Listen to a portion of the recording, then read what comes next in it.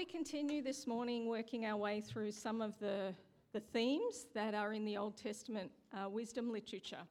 And this morning the topic that we have is right under our noses, because it is our tongues and lips, our mouth, and the words that come out of them. And the Old Testament wisdom literature has a lot to say about these things. In fact, there are more proverbs about the tongue and about how we use our words than there are about any other topic. And not just the Old Testament wisdom literature. This is a theme that is prevalent right through the Bible, particularly in the teachings of Jesus and in the book of James, which some call the New Testament wisdom literature. So, without a doubt, we have to conclude that this is something that God wants us to know about. Every day, each of us are going to utter between 15 and 16,000 words. Now, of course, that will vary from person to person. Some people are naturally more quiet than others and reserved. Other people are naturally more verbose than others.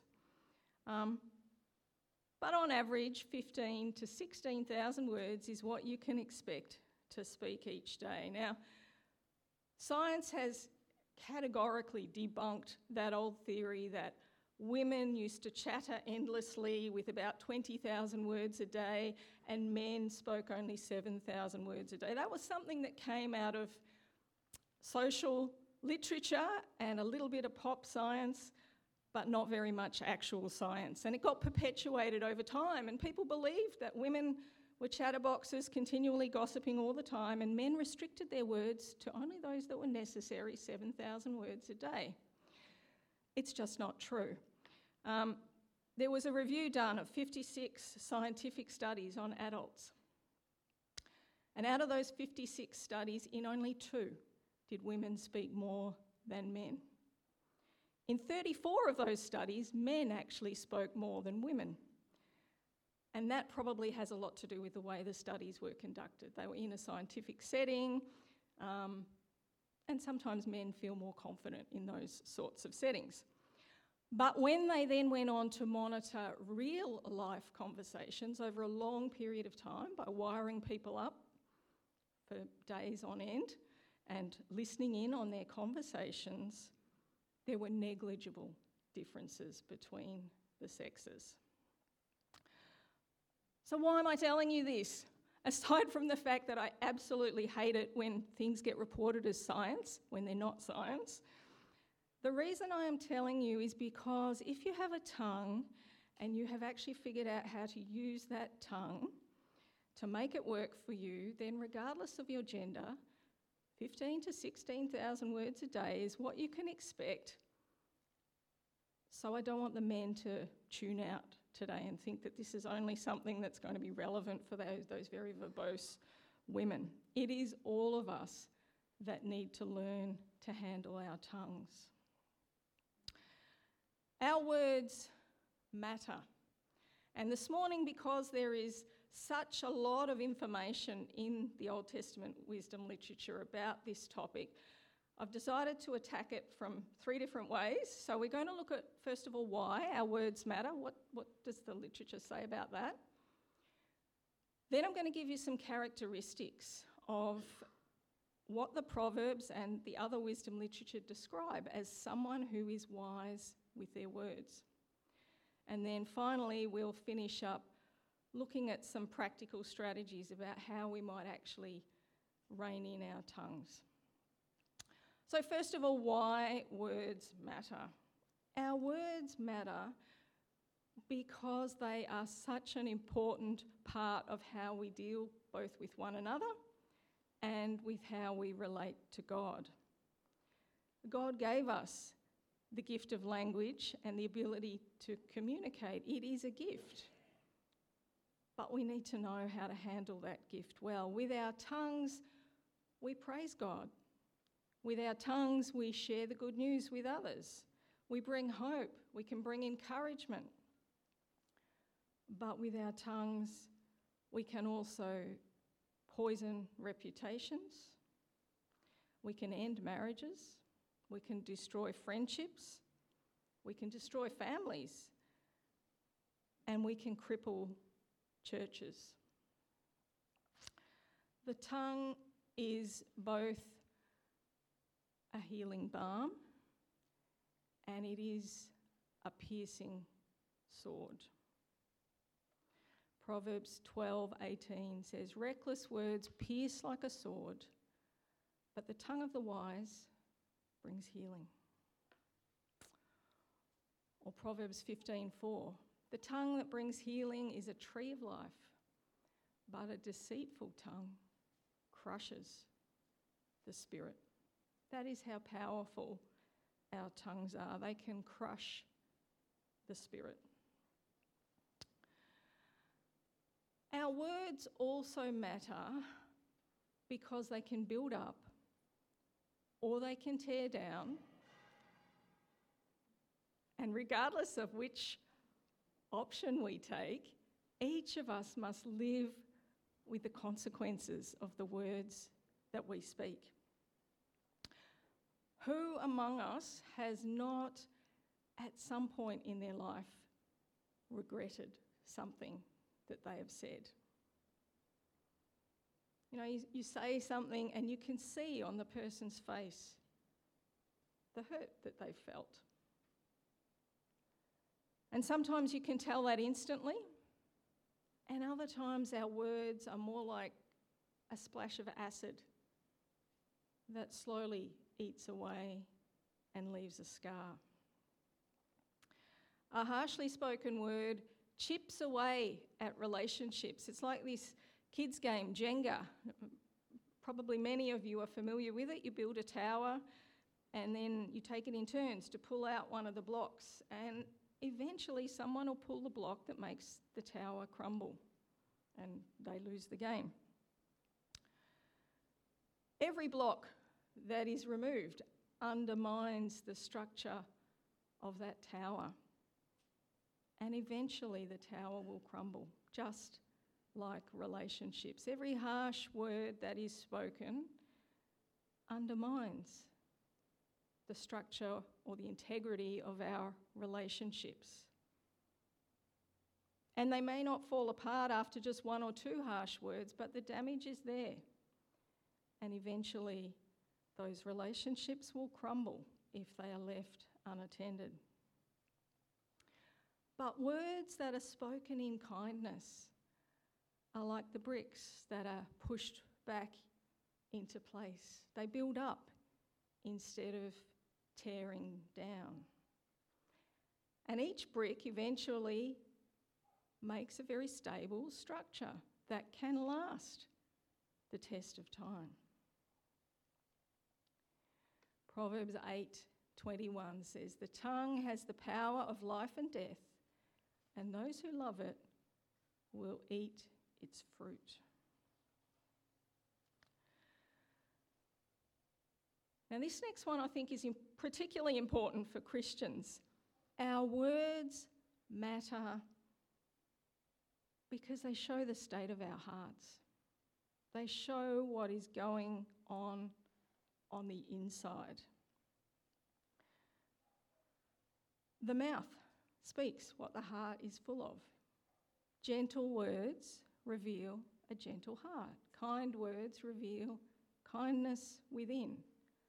Harsh words or angry words reveal a problem inside. They reveal a selfish heart. And we can think of the mouth a little bit like the loudspeaker of the heart. If you want to know what someone's really like, just have a listen to the way that they talk and interact with others. The words of someone who lives by the Spirit will be flavoured by the fruit of the Spirit. Perhaps not always, because no one is perfect, but on the whole, we should expect that someone who lives by the Spirit of God will have a speech that is flavoured by the fruit of the Spirit. They will speak with love. Their words will exude a certain joy. Their words will bring peace to situations of strife. Their words will be kind. Their words will be gentle and full of humility. And when they're not, you can expect that such a person will know it because of the Spirit of God who dwells within them. There will be a certain disconnect. There will be a certain level of discomfort within them because what they've just said is not in line with the Spirit of God and with God's will. And they will show remorse and they will seek forgiveness for the harsh words that they've spoken. Our words also matter because we will be held account, we are told, for every careless word that we speak. Matthew 12:36. Think about all the careless or the empty words that you might have spoken over a lifetime. It is a frightening thought. But that is what Jesus said. He went on to say in verse 37, "For by your words you will be acquitted, and by your words you will be condemned." So our words matter because they affect our relationships here on earth. They affect our relationship with God. They have eternal consequences. They demonstrate what is going on in our heart, and we ultimately will be held to account for them. So it is little wonder that there is so much of the wisdom literature dedicated to this particular topic. So we're going to do a bit of a brief survey tour now and get a feel for what this literature has to teach us about what someone who is wise with their words might look or sound like. And I'll begin with the most obvious. Someone who is wise with their words, according to Proverbs in particular, speaks the truth. Proverbs chapter 6 contains the well-known list of 7 things that are detestable to God. 2 of them relate directly to lying, and a third one perhaps indirectly relates to lying. Clearly, God hates lies. To lie is to betray the trust of whoever it is that you're speaking to. It is to break one of the 10 commandments. And it is, according to Proverbs, to do something that is detestable to God. Proverbs 12:22, "The Lord detests lying lips, but he delights in people who are truthful." Or Proverbs 26:28, "A lying tongue hates those it hurts, and a flattering mouth works ruin." This next one is the one that I think most of us struggle with more than any other. I know I do. In the heat of the moment, it can be hard to hold your tongue. But the Bible tells us that the one who is wise will know when and how to hold their tongue. Story is told of a young man who approached the ancient Greek philosopher Socrates to ask for training in oration, in speech. Now, at the time, Socrates was said to be the wisest man in all of the world. And so the young man approached him to make his request. And he blabbled and he blabbled and he blabbled. We would call it motor mouth. And Socrates could hardly get a word in edgewise. But when he finally could, he said, "Young man, I will have to charge you a double fee." And the young man said, "Why? Why the double fee?" To which Socrates replied, "Because I will have to teach you two sciences. The first of these is to learn how to hold your tongue, and the other, how to speak." And then he went on to say that of these, the first science is the more difficult, but aim for proficiency in it, or you will suffer greatly and cause trouble without end. Now, those are wise words. And I would be surprised today if there is anyone here who hasn't at some point regretted that they did not hold their tongue. Proverbs 21:23 says, "Those who guard their mouths and their tongues keep themselves from calamity." Or Proverbs 10:19, "When words are many, sin is not absent, but he who holds his tongue is wise." According to the Proverbs, it is the fool's lips that bring strife. It is the fool who gives full vent to their anger. And so if we are to live wisely in God's created order, we have to master the ability to hold our tongues, to zip our lips. We have to try and avoid that temptation to always be heard or to give full vent to our anger when we think it is deserved, or to spout off opinions about things that we don't know much about. We need to be able to do that, the Proverbs tell us, to avoid sin and avoid calamity. But there's another reason, because when we learn to hold our tongues, we are also in a much better position to listen to others, but also to listen to God. When we come to prayer without first taking time to slow down, stop chattering, and listen, or when we enter this place on a Sunday morning full of chitter, without taking time to really stop and listen, we don't allow time for God to speak with us. It's all about us, the people we want to catch up with, the things we need to say before the service starts. And our mind is not in the right frame for what God may have for us.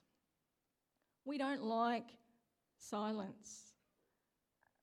And you can see that in prayer meetings. People are uncomfortable when there is a silence. They want to fill it with many words. God is not uncomfortable with silence. We like to be heard, so we're eager to make noise and to fill the silence with words. But in doing so, sometimes we leave little room for God to be able to speak to us and be heard by us. Ecclesiastes 5:1-3 says, "Guard your steps when you go to the house of God. Go near to listen rather than to offer the sacrifice of fools who do not know that they do wrong. Do not be quick with your mouth. Do not be hasty in your heart to utter anything before God. God is in heaven and you are on earth, so let your words be few. As a dream comes when there are many cares, so the speech of a fool when there are many words." Sometimes that desire that we have to be heard actually makes it really difficult for us to hear God. The next characteristic of those who are wise with their words is that they avoid gossip. Gossip destroys relationships. I can't think of anything good about gossip. Once shared, it is impossible to take it back. One person tells two people that they know won't tell anybody else, and those two people tell their two closest confidants They're sure they won't tell anybody else.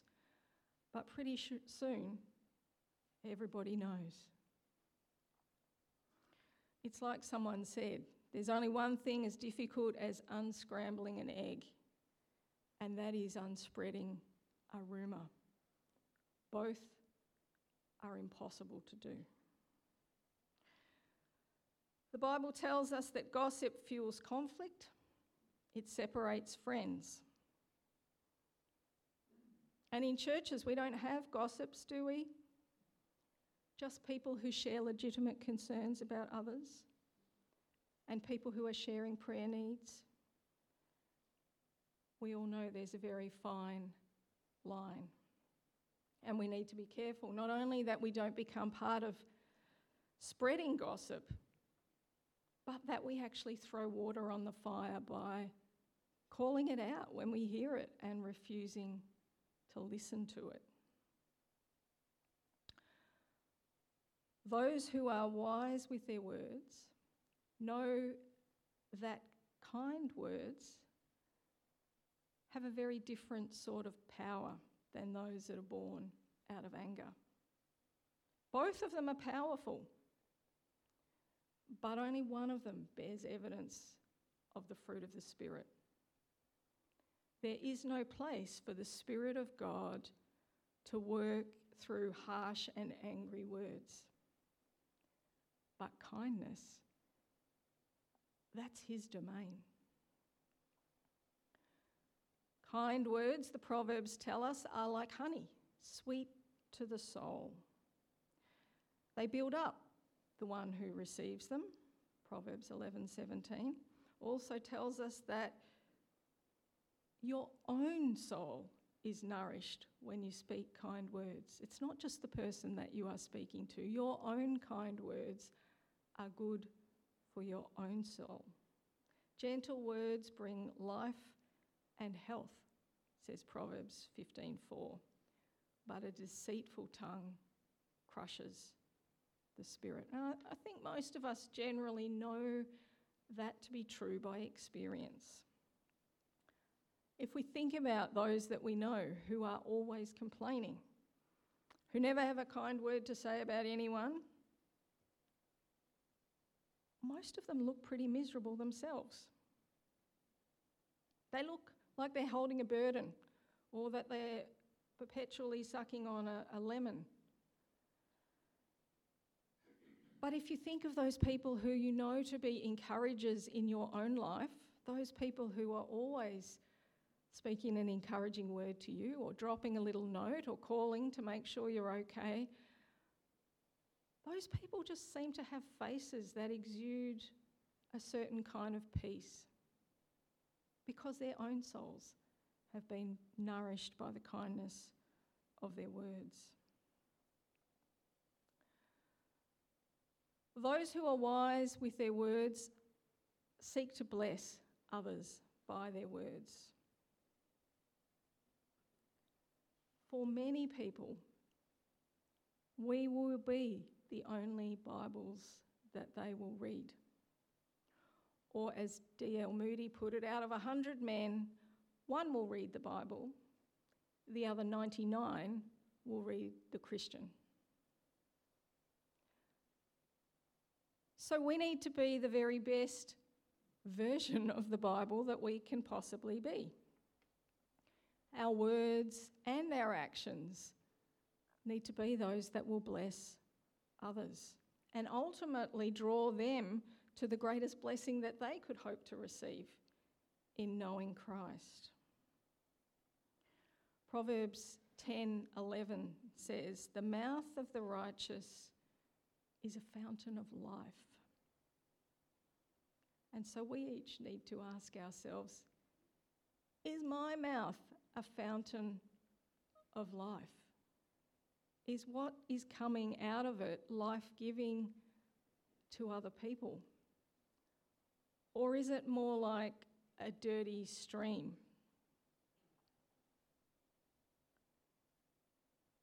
Or a dry cistern? Are my words accurately representing my Saviour? Or do I betray others by my harsh tone, by a complaining spirit, by an ear for gossip, or by angry words that are spoken in haste?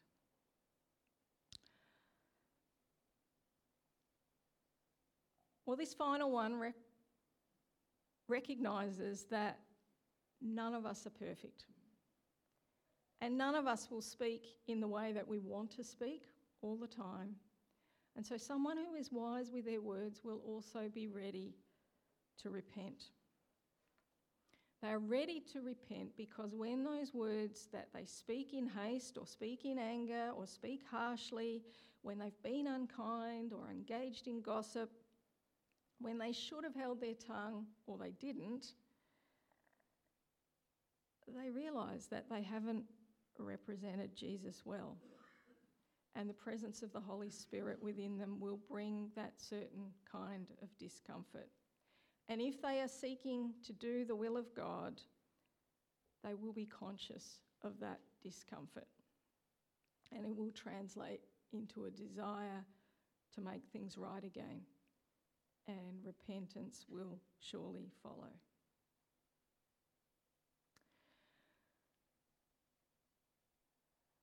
None of the 6 characteristics of one who is truly wise with their words, and I mean wise in the godly sense here, not just smart in what they say, none of these come easy for most of us.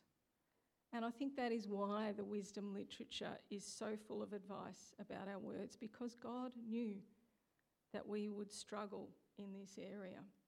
Children, in my experience anyway, seem to be born with an innate ability to lie. None of these children on the screen before you ate any of the cake. Not one of them. But the evidence would seem to suggest otherwise. As adults, sometimes we can master that tendency to lie, but we're perhaps not so good in some of the other areas. We love to fill the silence with the sound of our own voices. It is hard for us to zip it when tensions start to rise. And often we love to be ahead of the latest gossip that's happening. Some of us will struggle more with one of these characteristics than with another, but I don't think any of us have completely mastered it. It is a beast within our mouths that must continually be tamed. And it begins with changing your heart. I read this week about some kids who decided that they would have a bit of fun with their grandfather who was sleeping slack-mouthed on the couch. And they found some stinky cheese in the fridge and decided to smear a little bit in Grandpa's moustache. And it wasn't long before the aromas of the stinky cheese wafted up Grandpa's nose. And he rose quickly from the couch and declared, "Something stinks!" And he made his way into the kitchen. And he stopped and took a few deep breaths in the kitchen. And he said, "Oh, it stinks even worse in here." And so he rushed to the window and stuck his head out the window, only to declare, "The whole world stinks." And often the problem is not out there. It's not somewhere else. It lies right under our own noses. What is coming out of the mouth is only the overflow of the heart. Luke 6:45, out of the abundance of the heart, the mouth speaks. Boasting is just the outworking of pride. And so taming the tongue begins with first transforming the heart. And that is not a work that you can do on your own. That can only be done by submitting to the presence of the Holy Spirit, asking Him to fully reign and rule in your life. None of us can tame our tongues on our own. Unfortunately, when it comes to words, we only get one chance. Once they've left your lips, you can't put them back in. So we have to be careful. As the American poet and biographer Carl Sandburg said, be careful with your words. Once they're said, they can only be forgiven, not forgotten. But having said that, none of us are perfect. And from time to time, we will all make mistakes. And God knows that, and He understands our weaknesses. And so we need to seek forgiveness. If our language has been harsh or it has caused offence, we need to take it to God. We need to repent of it, seek His forgiveness, and ask Him by His Spirit to work at helping us to tame our tongues. And if those words have hurt others, then we need to try at least to make amends and seek their forgiveness too. We need to pray. We need to ask God to make us more aware of the words that we are using and the effect that they are having on others. So Psalm 141:3 is a good one to pray. Set a guard, O Lord, over my mouth. Keep watch over the door of my lips. We need to practice those 6 characteristics of someone who is wise with their words that we've worked our way through already. Speak the truth. Hold your tongue. Avoid gossip. Speak out of kindness, not anger. Seek to bless others and be ready to repent. Be intentional about those things. Monitor what you're saying and the effect that it's having on others. If necessary, keep a journal. That might be a good way of tracking your progress. And if this is a particular area of difficulty for you, then ask someone else to hold you accountable. Choose someone you trust, someone with whom you can be completely honest about your successes and your struggles. Choose someone who will pray with you and provide you with honest feedback. The Proverbs tell us that the mouth of the righteous is a fountain of life and that their tongue is like choice silver. But sometimes our mouths do feel more like a dirty creek and our tongue feels more like tarnished metal. If we are serious about wanting to grow spiritually and to be transformed more and more into the image of Christ, then we have to be serious about taming our tongues. It is not a work that we can do on our own because we cannot be made righteous on our own. We need the Holy Spirit to do that transforming work in us, but we also need to be prepared to do our part as well. He will do the heart work if we submit to His reign and rule in our lives, but we also must be prepared to do some of the hard yards with Him. Let's pray together.